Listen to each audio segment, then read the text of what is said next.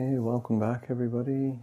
We'll take the afternoon to continue to explore the theme around good friendship, the whole of the path. I'll refer back to the discourse that I read this morning to begin the morning, and with the Buddha talking about the whole of the holy life is good friendship, good companionship, good comradeship. What the Buddha says, when one has a good friend, a good companion, a good comrade, it is to be expected that he'll develop and cultivate the Noble Eightfold Path.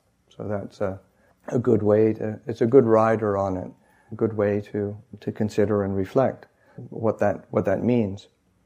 But then also, when the Buddha talks of how does one cultivate a Noble Eightfold Path, then the Buddha also gives a kind of parameters so that each aspect of the path, right view, right intention, right speech, through to right concentration, each quality or each factor is developed based upon seclusion, based upon dispassion, based upon cessation, maturing and release. For those people who've been studying Buddhism for a while, you start noticing that there's stock phrases that come out. And of course, Noble Eightfold Path is kind of a stock set of teachings. This set of qualities, seclusion, dispassion, cessation, maturing and release, it's a set of stock qualities that the Buddha encourages in when one's developing the practice in different ways and different aspects of the practice.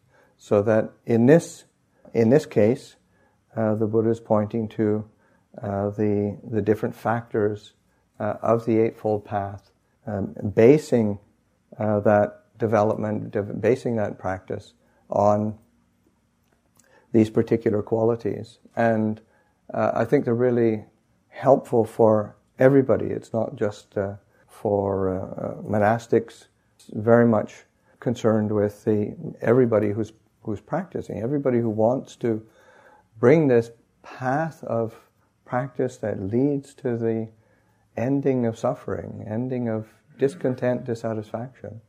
These are qualities which help to facilitate that and to support that. So when the Buddha speaks of seclusion, I mean, there's the physical seclusion of being in a quiet place, and that's of course very helpful. We're doing the day long at Spirit Rock. This is a place of seclusion. It's a place of it doesn't mean being by oneself, but it's sort of being buffered by from accessing external impingement. Yeah, we're not. The day long isn't being held on Market Street. I mean, or if it were, it would have a different effect. It would feel different.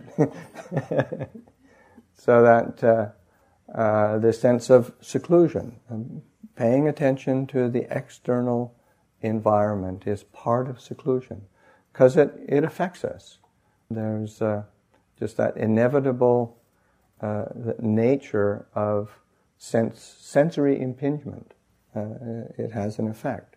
We can hold it in many different ways, which we have to learn to do, but we also have to recognize that on an ideal level we can be completely equanimous with all sensory contact. I mean, that's a nice ideal, but the reality is that it affects us. So that we do need to be attentive to conditions that we practice in, that we live in, because it has an effect. So the external solitude. There's also a solitude of mind.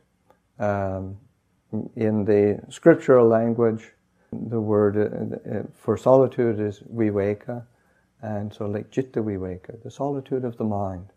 And for those people there might be some people here who are familiar with the a group of Ajahn Chah students in England. Actually, those people who were just on Ajahn Sujito's retreat, and some people are here. His monastery is Jittaviveka. That's the name of the monastery. Because they started in London, and they spent Ajahn Sumedho and the other monks who were there. They had a little place, little townhouse in Hampstead, North London, right on a busy street. All sorts of people coming and going all the time. It was not a place of physical solitude.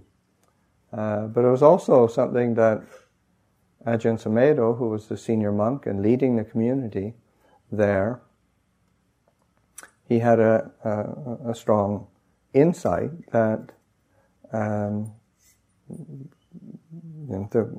gone were the days of relying on physical solitude if you're in London and in England, and so that he started doing a lot of teaching to the community around the solitude of the mind, just learning how to pay attention to the difference between the external contact and the internal reaction, and that internally we can have a quality of solitude without having to control our environment that much, because sometimes it's out of one's control.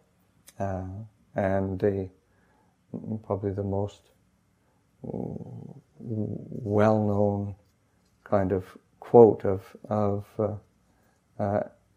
Ajahn Chah's about that, our teacher, because he went to England, and that was kind of a strong feeling amongst some of both the monks and the lay people. This place is just really noisy. It's busy. What are we? And it was right across from a pub. It wasn't just sort of bird song that was impinging. And what do we do when sounds come to disturb us in our practice, in our meditation? And Ajahn Chah's response immediately is, sounds don't come to disturb you. You're going and disturbing the sound. And that's Jittaviveka. There is a tendency of the mind to react, but then you can also, if you're attentive and you're skillful, don't go out and argue with the sense contact. Don't go out and argue with. It's like living in a forest like this. You don't try and you sort of analyze and ponder on.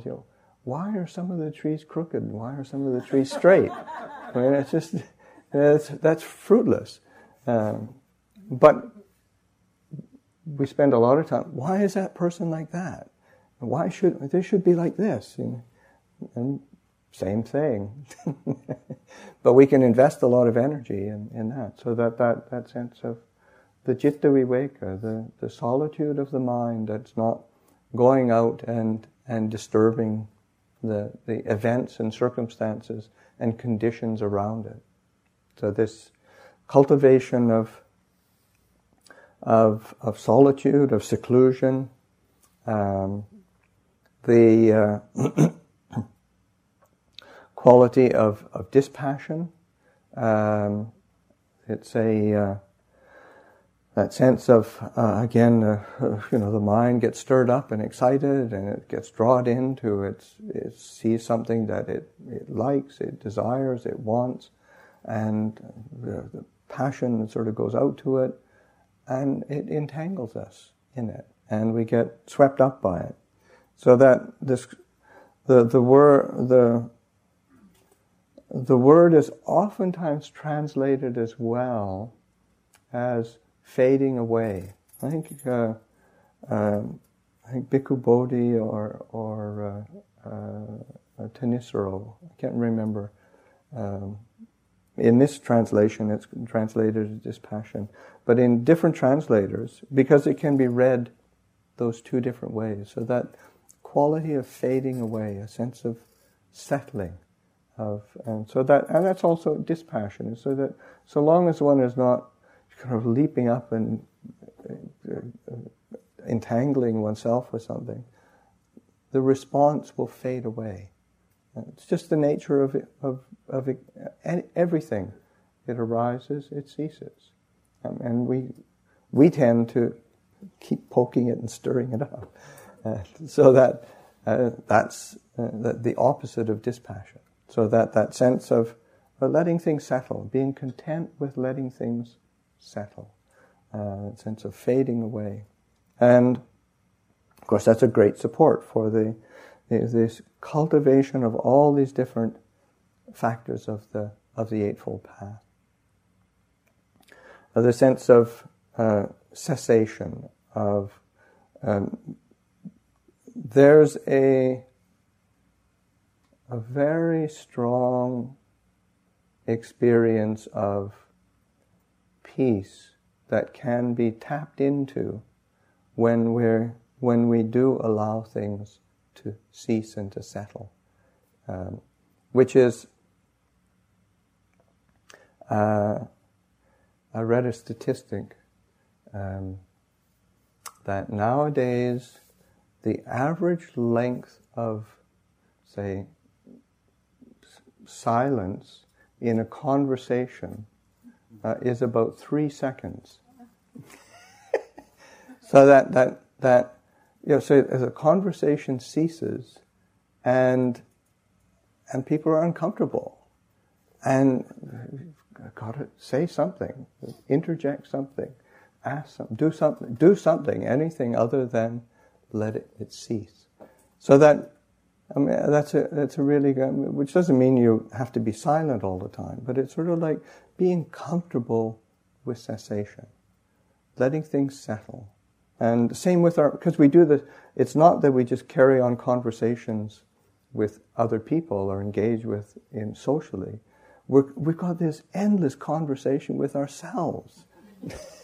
And it's sort of like, will you just shut up once in a while?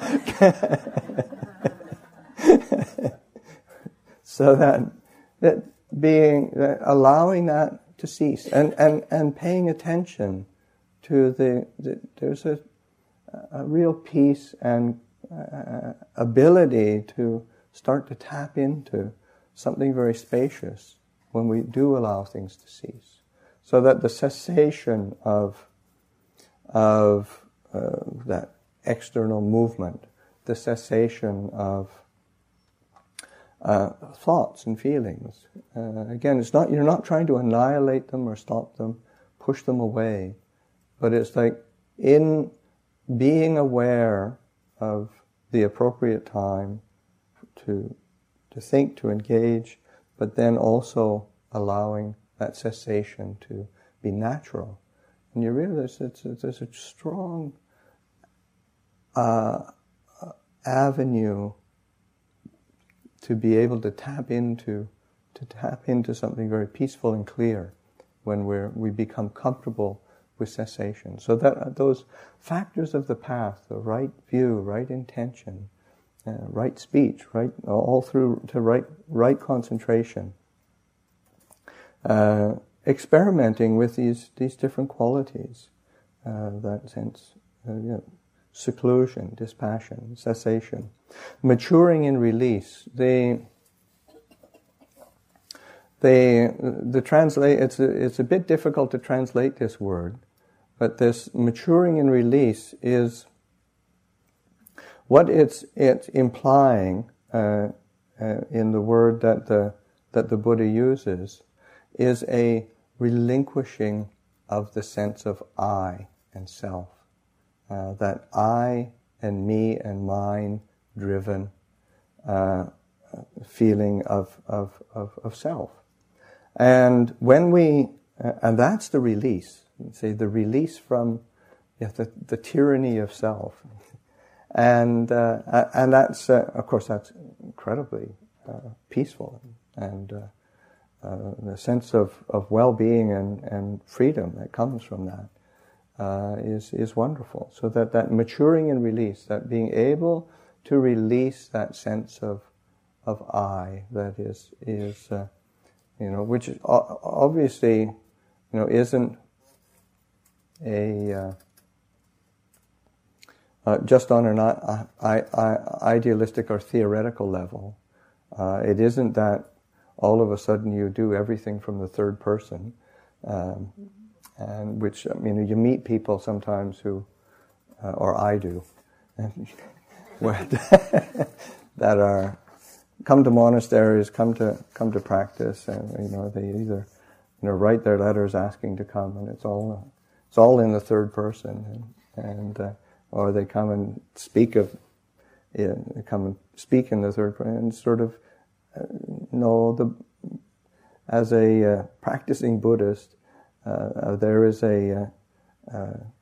a conventional necessity of actually having a functioning I, but it's that tendency to obsess, to use that as the anchor for all of our reference point, and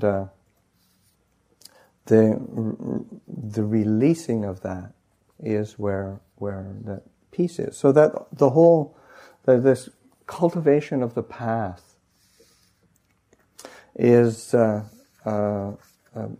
predicated on these particular qualities. I think they're really helpful for whether one's engaging in actions and speech, or one's sitting in meditation, trying to cultivate mindfulness. Just the sense of bringing up those qualities for a recollection, of seclusion, of dispassion, of cessation, of that relinquishing of the I position, that I, me, and mine. So that those, when the Buddha talks of those qualities, then those are the fruit. That's a really helpful way of cultivation of the path. And we were talking about the path. One of the there's a short discourse in the Connected Discourses, section 45, sutta number 49, and the Buddha actually says, "This is the forerunner and precursor of the rising of the sun, that is, the dawn. So too, bhikkhus, for a bhikkhu, this is the forerunner and precursor for the arising of the Noble Eightfold Path, that is, good friendship." It's when a bhikkhu has a good friend, it is to be expected that he will develop and cultivate this Noble Eightfold Path. And how does a bhikkhu who has a good friend develop and cultivate the Noble Eightfold Path? Here, bhikkhus, the bhikkhu develops right view, which is based on seclusion, dispassion, and cessation, maturing and release. And of course, going through all of those factors of the path. It is in this way, bhikkhus, that a bhikkhu who has a good friend develops and cultivates the Noble Eightfold Path. So just a reiteration of that quality, is to shrunk that down into basically a paragraph in that discourse. And Buddha reiterating that. And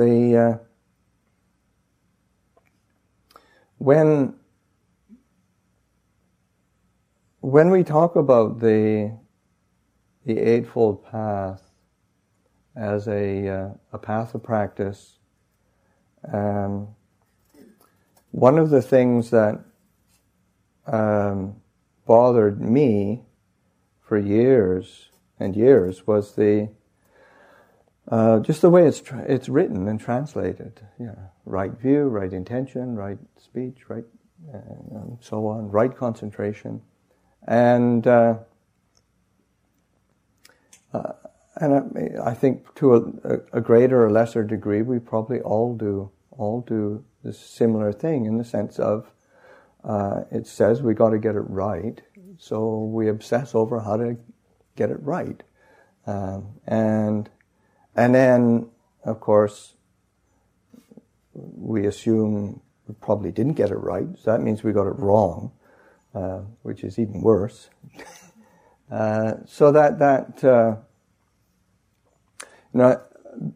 but the way that the Buddha speaks of it, that word right, that's translated as, in the scriptural language, it means right, but the roots of the word are in musical theory, so that it's like right in tune, or just right, so that it actually harmonizes, it works together, it blends, it merges, I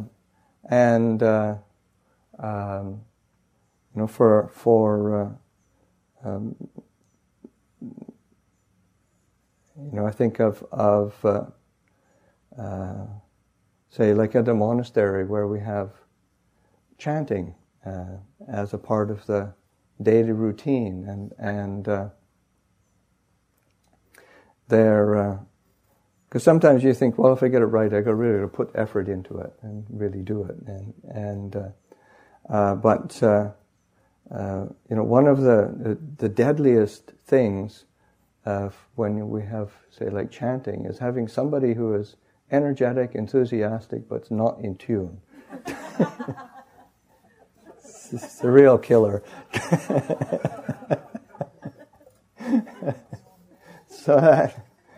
And the same thing happens in our own practice. So that our own practice, we have to.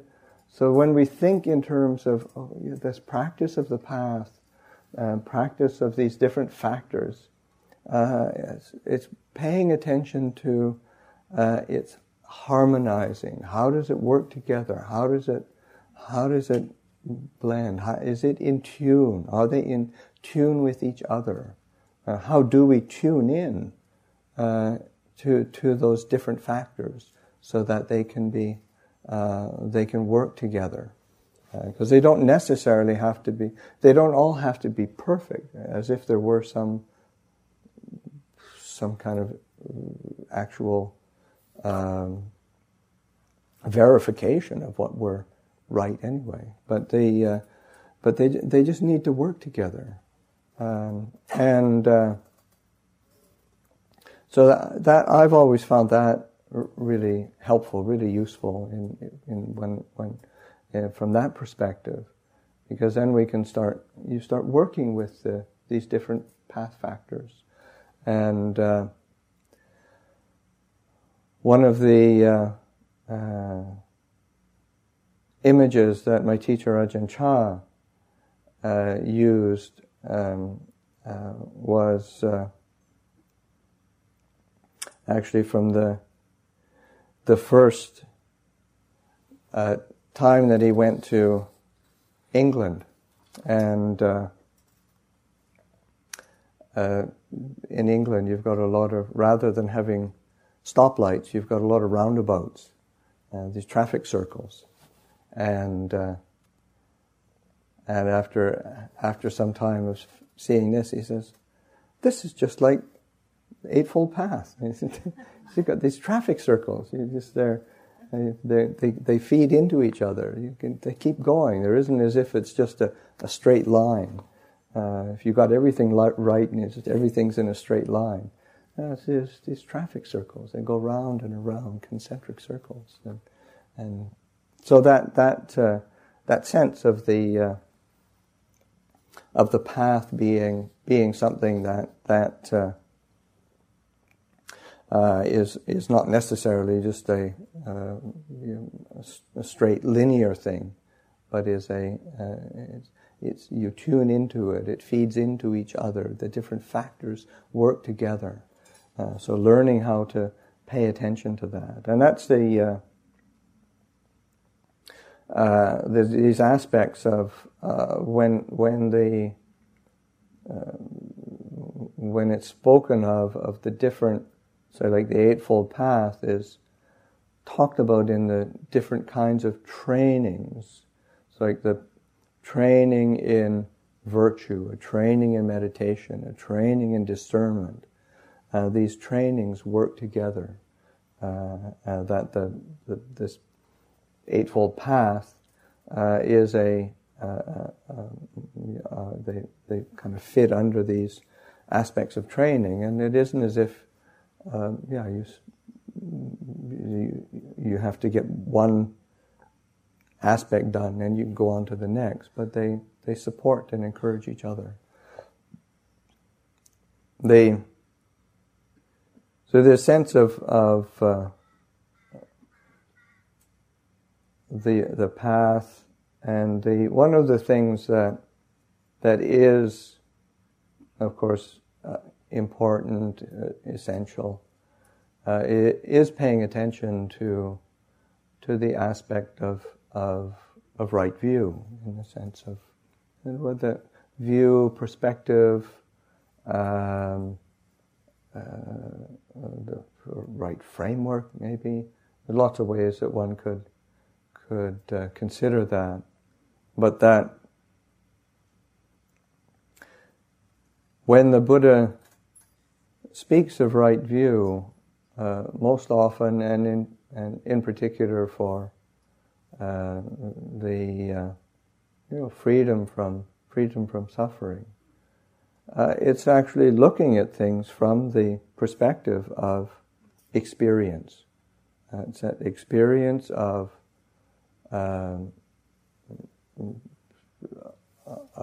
suffering or discontent, dissatisfaction, dis-ease, and then paying attention to what's its cause, where's it come from, how did this come to be, what's its cessation, where's its ending, what to do with this, and of course the cultivation of the past. So it's like framing our experience from the realm of experience, as opposed to I should be doing something, or if I were a good Buddhist, I should be practicing like this. It's more like the Buddha is trying to get us to look at experience, so that sets us on right at the beginning of the path. That puts us in an appropriate place to begin practice. And that one time Ajahn Chah, my teacher, was asked how he could have so many foreigners or Westerners as his students, because he didn't speak English or any foreign language, and of course when we got there, we certainly didn't speak Thai, and he said, well, it's not that difficult. Because language doesn't actually point you to the Dhamma. That it's like, and he picked up a glass with just some warm water in it, and he said, if you use the Thai language and you say Nam Lon, but the reality is that even where Ajahn Chah taught and trained, they didn't even speak Thai. It was a Lao language. It was Nam Hon. And then he said, and if it's English, it's hot water. If it's French, it's something else. If it's Chinese, it's something else. And he said, you can use all that language, and you might not understand at all what it is. He said, but all you need to do is stick your finger in, and you'll know what hot water is. He said, the Dhamma is similar. It's about experience. It's about understanding the experience of suffering and the experience of the ending of suffering. And of course, this is the Buddha so often reiterating and emphasizing. I teach two things: suffering and the end of suffering. It comes up in the discourses over and over and over again. And that's your basic foundation for right view. So it's that being willing to come back to experience. And of course, as an experience, what do we prefer? We don't, if we have the option, we don't choose suffering. We choose ending of suffering. We choose happiness. We choose peace. And so that having that fundamental view, I mean, which is easy to say, of course, but it's because,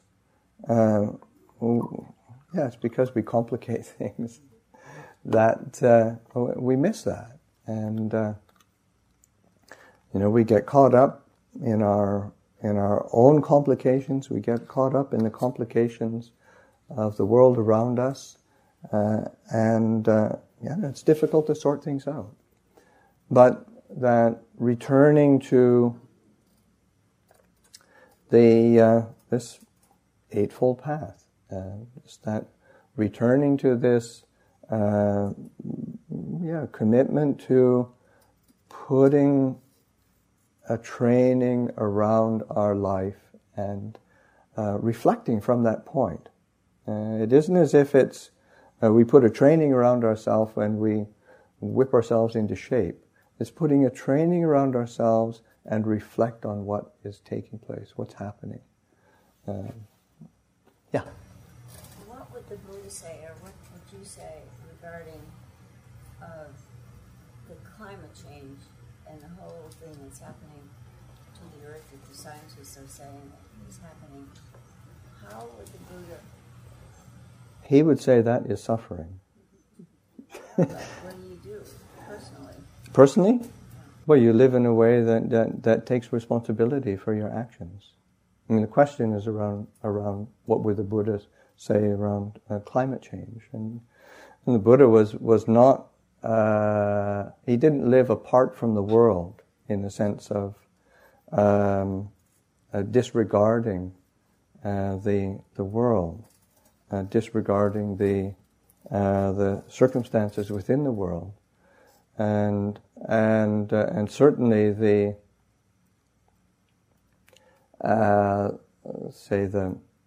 path of practice and the example that he set up is one of understanding how both we personally create suffering and how we collectively create suffering. So that being able to recognize that, and then being able to, and that's all around the whole aspects of relinquishment and being able to actually let go of the things that do create suffering, because that's so much of the problems are say within the world or within society. If you can even get people to agree on the fact that there is a problem, then you still haven't, it's still a big stretch to actually get them to do something, to actually relinquish, to change. But I think for within the context of Buddhist practice, then there's a strong encouragement, admonishment to take responsibility. There's another aspect of when we think of right view, again, I spoke about it in terms of experience. Another aspect of right view is a bit more fundamental, and that's right view in terms of cause and effect, that all things arise from a cause. And if one's going to do something, effect change, one has to pay attention to those causes and to put the appropriate causes into place that are going to be conducive to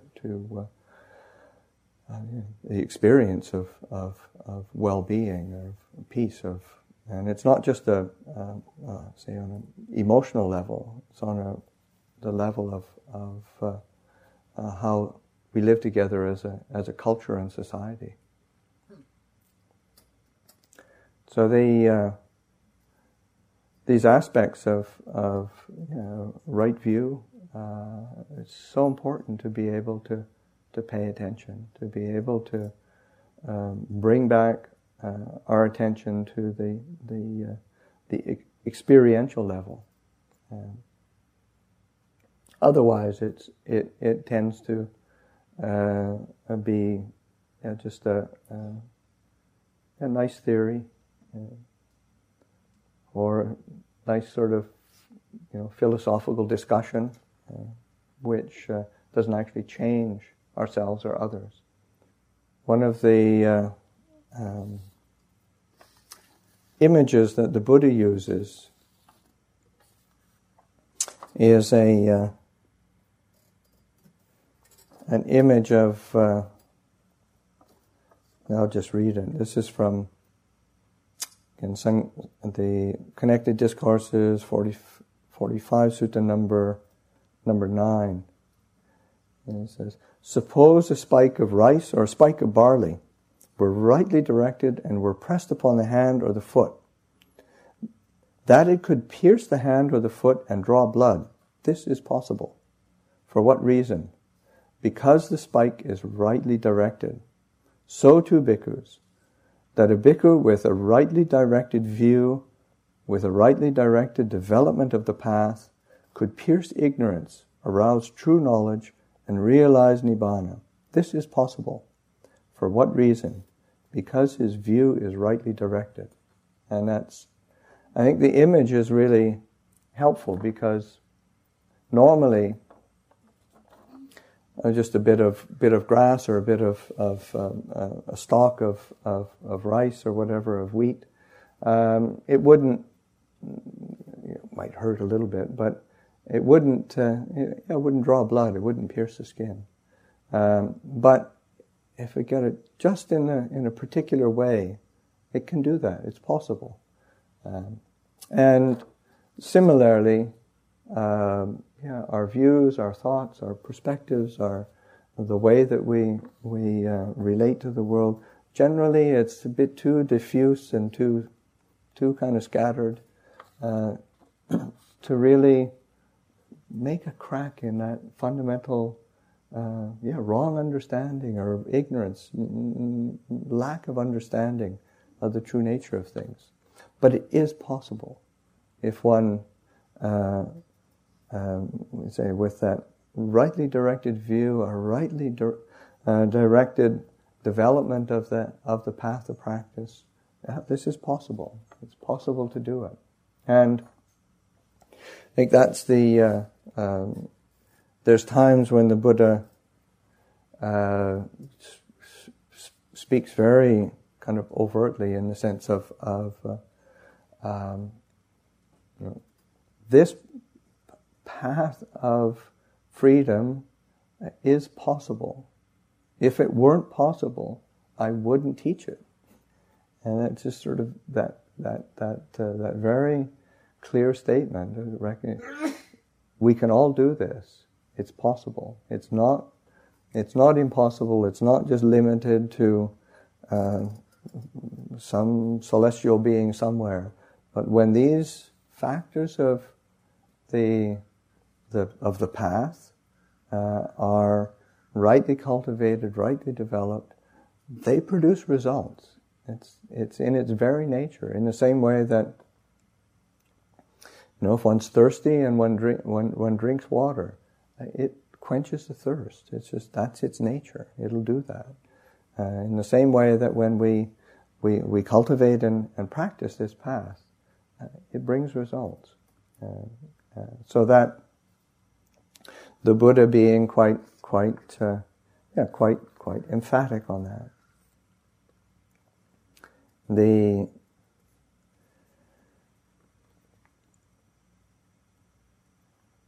Buddha also gives an image of this is from the same collection, sutta number 27, saying, just as a pot without a stand is easily knocked over, while one with a stand is difficult to knock over, so the mind without a stand is easily knocked over, while the mind with a stand is difficult to knock over. And what, bhikkhus, is the stand of the mind? It's this Noble Eightfold Path. This is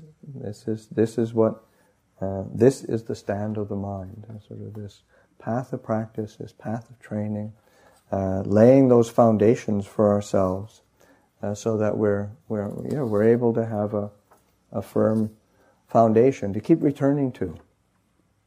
And I think one of the things that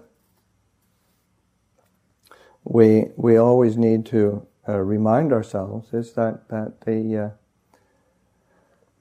there's natural progressions on the path. I mean, sometimes things go smoothly, sometimes they don't. Sometimes there are obstacles that we have to deal with. Sometimes there's difficulties that we have to overcome, and that's natural. That's ordinary. But we can develop these different factors, and it gives us a foundation for growing in this practice. There's another discourse, actually, those connected discourses on the path, Samyutta 45. The very first discourse that the Buddha gives in that section, he talks about true knowledge being the forerunner. He said, bhikkhus, true knowledge is the forerunner in the entry upon wholesome states. So that paying attention to, again, right view, getting that sense of the experiential basis of our perspectives, and true knowledge isn't as if it's something so distant, and oftentimes when the Buddha defines wisdom or defines discernment, it's knowledge of the arising and passing away of phenomena. It's not something that isn't accessible to everybody. That just being able to recognize that, impermanent, inconstant, changing nature of whatever internal or external phenomena there are. That's its nature. Seeing how things are, they have that changing nature. They have that nature but we can't actually own them or control them. They're going to go according to their own conditions. And it's not as if we can impose our will on the world and make it follow our preferences. It just doesn't work that way. But then, so that true knowledge is the forerunner in the entry upon wholesome states. I'll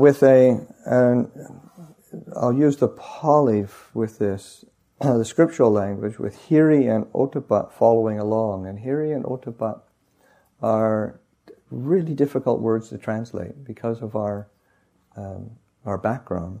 Because it has, Bhikkhu Bodhi's translated it, sense of shame and fear of wrongdoing. And that has it has a very moralistic kind of feeling to it. But how the Buddha describes those two qualities are that Hiri and Ottappa, he calls, are the protectors of the world. And what it means is that with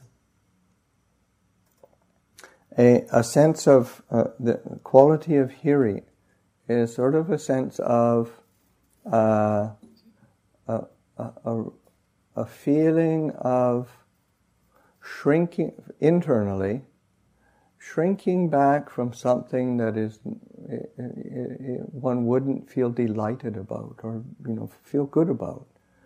So the sense in translation it's a sense of shame, but what it is a sense of shrinking back from things that are unskillful, inappropriate, and the reason why one does that is because one respects oneself. Sort of like, oh, this is really not something that I want to encourage in myself. So that out of that self-respect, one holds back. And then Ottappa is a fear of wrongdoing, but it's based on a respect for others. Because one wouldn't want to do something that to somebody else, one shrinks back, one holds back from that. So that you have to go into these long explanations sometimes about, but they're basic concepts in the Buddha's teachings, and they lay the foundation. When you think of right view, a right view is what allows us to have both a self-respect and a respect for others, which is fundamental. And that, there's an incredible amount of well-being and happiness when we begin from that point, rather than trying to disentangle a whole lot of complicated personal issues down the line. So that those are, I think, to me, that when we speak of the path, those are kind of like coming back to those the bedrock or the ground that arises out of. So that rising out of that fundamental kind of self-respect and respect for others, and then a respect for, say, the nature of cause and effect. Yeah, that's how it works. When certain conditions are rolling along, there's going to be an effect. And it's just the way things work. So then, true knowledge is the forerunner in the entry upon wholesome states, with the sense of shame and fear of wrongdoing following along. For a wise person who has arrived at true knowledge, right view springs up. For one of right view, right intention springs up. For one of right intention, right speech springs up. So and so on. Sort of like with those seeds of skillfulness, then the different factors of the path are quite natural. It's sort of like when the mind becomes clear or becomes happy, why would we not want to be peaceful? It's sort of like this is natural. So that why would we not want to be kind to each other? These are just sort of natural results. So that in terms of the path, one pays attention to these aspects of experience, and the path leads one on. It nourishes and provides the kind of these wholesome roots for us to grow in. The Buddha gives an image of the sort of the river Ganges. That just the river, of course, that's the biggest river in in Middle India, and the river Ganges, it slants, it slopes, it inclines towards the east. It's just, that's where it goes. That's what it does. But then he says, so too, one who develops and cultivates the Noble Eightfold Path slants, slopes, inclines toward Nibbana. It's what happens. It's what it does. It takes you to a place of freedom from suffering. So that's enough theory for now.